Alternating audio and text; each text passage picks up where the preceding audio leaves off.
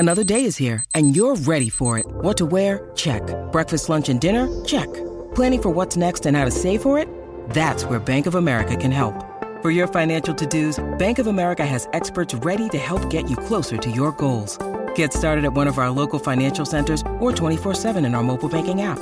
Find a location near you at bankofamerica.com/talktous. What would you like the power to do? Mobile banking requires downloading the app and is only available for select devices. Message and data rates may apply. Bank of America N.A., member FDIC.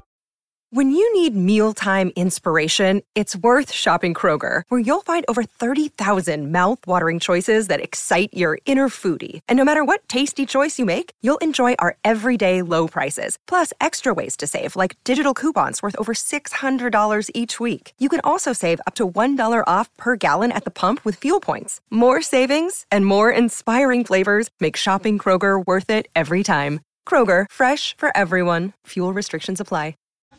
Play you did the musical, I should say. So they came out with, here's a list of 10 things you probably don't know about Jesus Christ Superstar. So originally, it started out as a concept album. Andrew Lloyd Webber and his writing partner, lyricist Tim Rice, couldn't get anyone to put it on the stage.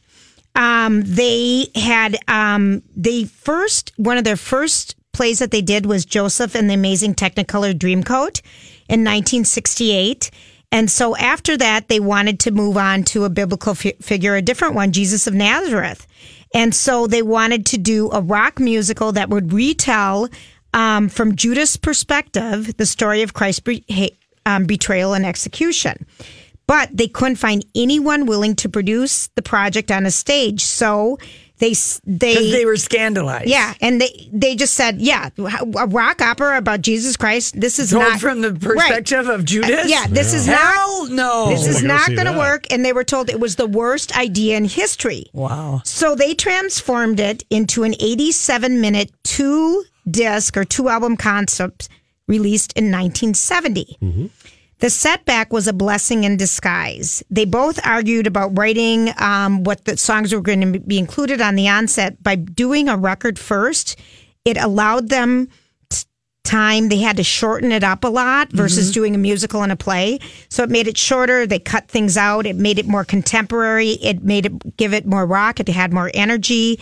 And it identified with a younger audience. All these things that Broadway wasn't expecting, that they would have got from a play. And they were really used to writing for theater, not for a record. So that was how that all worked. And when it finally hit the stage, it made its Broadway debut. It made its Broadway debut in 1971. Other things that happened. Andrew Lloyd Webber wrote the part of the titular song on a napkin. I love that. Jesus Christ Superstar? Yeah. Is that the... Yeah. And what he did is he had the melody, in his mind, and he kept forgetting it. But in 1969, he was walking down London's Fulham Road when the tune popped back in his head.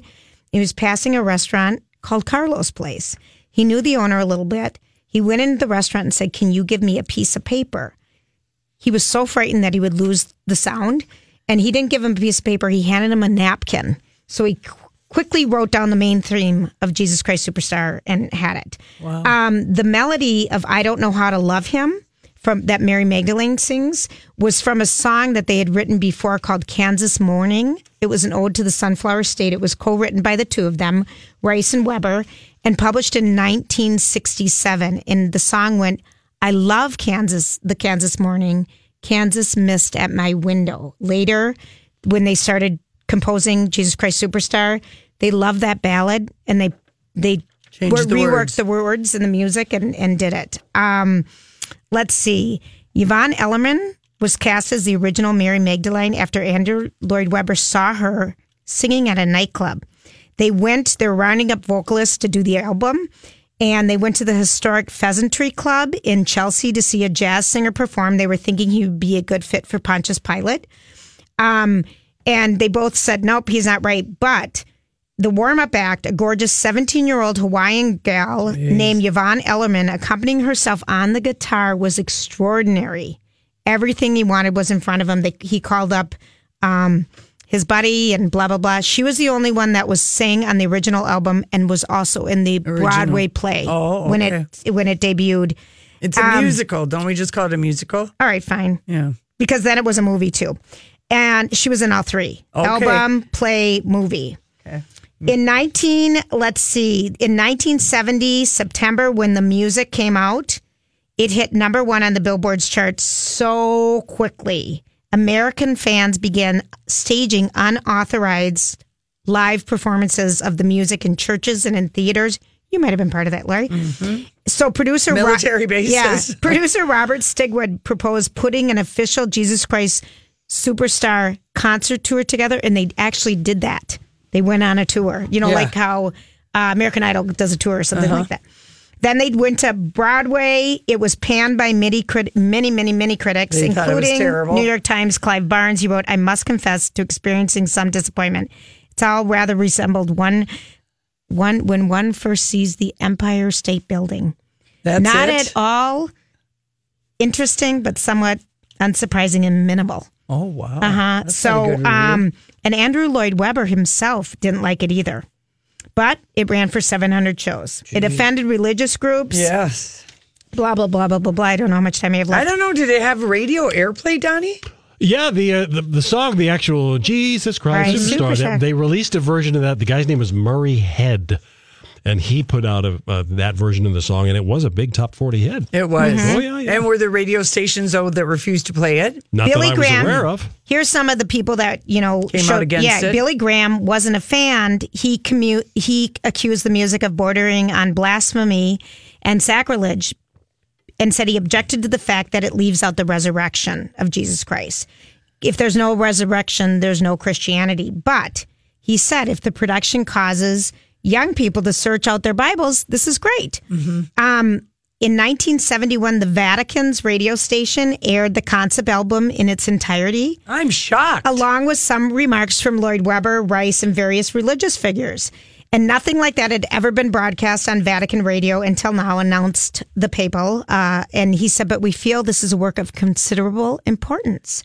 Pope Paul VI was treated that was to... progressive for I know. that church. He was treated Yeah, to very a much so, private yeah. advanced screening of the 1973 movie version.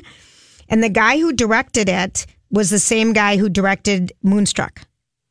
Oh, really? Yeah. Really? Norman Jewison, I think. Jewison, Yeah. Huh. Let's see. It prompted Richard O'Brien to start writing the Rocky Horror Picture Show. Following a stint, this guy, Richard O'Brien, he was on the touring cast of Hair. He joined the London production of Jesus Christ Superstar in 1972. He was contracted to play in the choir for 3 months and then take over the lead role of Herod. But Herod, O'Brien's version of Herod that they were doing in the UK was a vain Elvis impersonator, and he just didn't like it. He wasn't impressed with it. So when push came to shove, they didn't like him either. And they gave him 300 quid and let me go. I went home and started writing Rocky Horror Picture Show on my guitar. I was so PO'd because they had the nerve to call Superstar a rock opera. There's some nice songs there, but rock it's not. So writing Rocky Horror was a pleasure because my love of real rock and roll drove the songs. Oh, who And then- knew? I didn't know that. And then one production, in 2012, Britain launched its, We Need to Find the Cast of Jesus Christ Superstar. And it was produced by Andrew Lloyd Webber.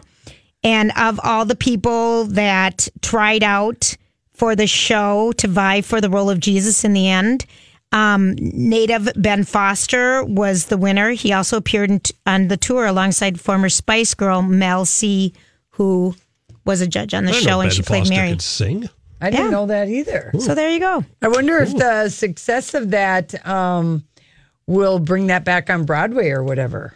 I mean, I don't know when it was last there. I think it was in 2012 is when it was last. It toured here, and I seems like saw it's it. always on tours. Yeah, and Ted Neely, is he considered the most famous? He of was the- in studio with us, Laurie. Do you remember? I feel like you might I have been. wasn't here. He that was in day. studio, and he played Danny. He how played many? Jesus. Yes. Yeah, I didn't remember him being. Yes, he was in studio, and then we went and I took my boys and my dad to it, and it was a rainy, cold night. I remember it, and it was at the Orpheum. Yeah. Oh, And was it good? Was it enjoyable? It was fantastic. Yeah, it is a good show. My kids reminded me of it at Easter. They're like, didn't we go see that with Grandpa? And I'm like, yeah, we did. We did. Anyway, Julia. they added, what happened is during the live production on Sunday night, they had a song in there by Mary Magdalene that I didn't recognize. And so I'm like, where did that song come from? It wasn't in the original album. They added that for the Broadway show. Okay. So there you go. Is Yvonne Elliman the one who sang If I Can't Have You? Yes, from Saturday Night Fever. Nobody, baby. Yeah. Yes, absolutely. That's such a good song. That is a good song. I hope she got out of her charges in Guam. Yeah. What was she charged for? Marijuana? Little pod, leaving Guam, going back to Hawaii. We got to go home and take care of the dogs. No, that's what they said. They let him go because they recognized her. Oh, I'm so glad. Do you know who I am? I'm Yvonne Elliman. No, who are you? Then she started singing. I don't know how to. All right, listen, we come back. We got our favorite headlines.